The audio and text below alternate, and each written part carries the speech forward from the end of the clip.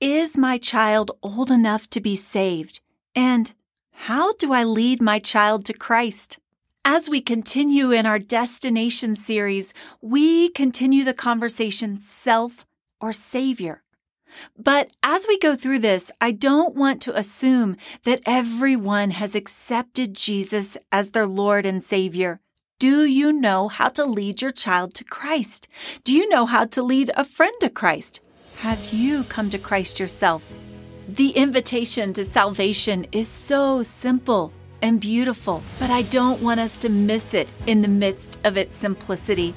Hi, my name is Tasha Williams. I'm the founder of Family Disciple Me, and let's listen to the intro, and then I'll be right back to talk to you about how to lead someone you love, someone that's entrusted to you, down the path of salvation. In a world filled with a lot of talk, the Family Disciple Me ministry encourages intentional, meaningful, biblical conversations with those God has entrusted to us. In these drastically changing times, join us as we discuss the eternal truths of God's Word and relevant topics, as well as how to engage the next generation about these.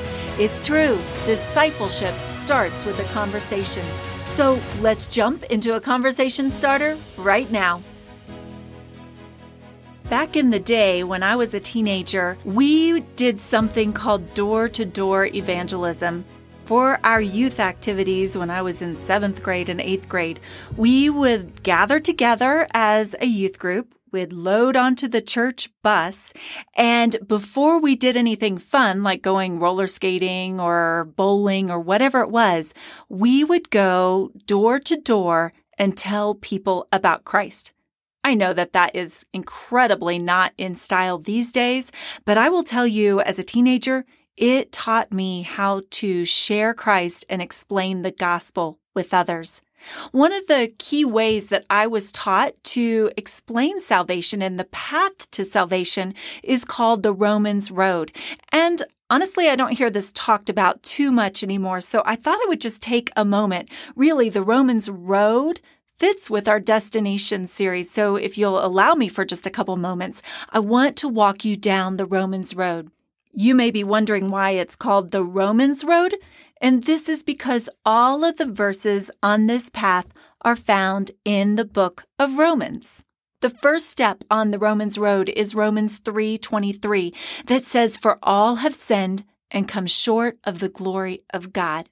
And really that means we're all sinners. We've all sinned. The first step towards salvation is to recognize that about ourselves. The second step on the Romans Road is Romans 5:8 that says, "But God shows his love for us in that while we were still sinners, Christ died for us."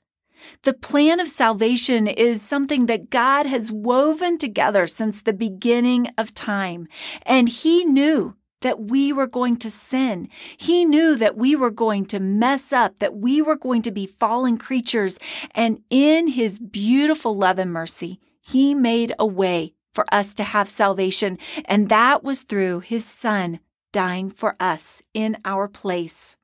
Romans 6:23 summarizes it this way: "The wages of sin is death, but the gift of God is eternal life through Jesus Christ our Lord." That's good news, friends. God made a way for us to receive and experience salvation. So what are we supposed to do with all this? How do we receive this salvation? That question leads us to Romans 10.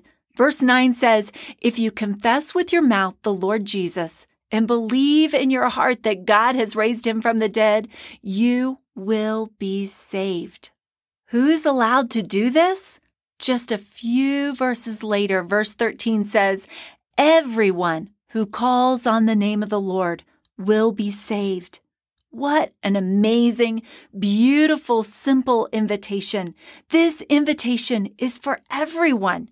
There's no age or maturity or financial or social or racial or gender. There's no requirements except a willingness to come to God. And honestly, that is one of the validations of Christianity to me, is that everyone is invited. No one in the entire world, in all of humanity, is excluded.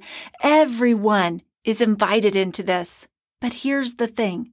To put it in school terms, there are no prerequisites, but there's also no advanced standing.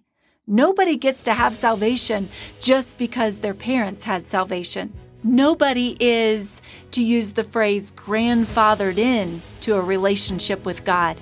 Every person must confess with their mouth the Lord Jesus and believe in their hearts that God has raised him from the dead in order to receive the gift of salvation. So parents, as we talk about the destinations this summer, and as we particularly consider the destinations of self or Savior, let's not take it for granted that our kids have their own personal relationship with Jesus as their Lord and Savior.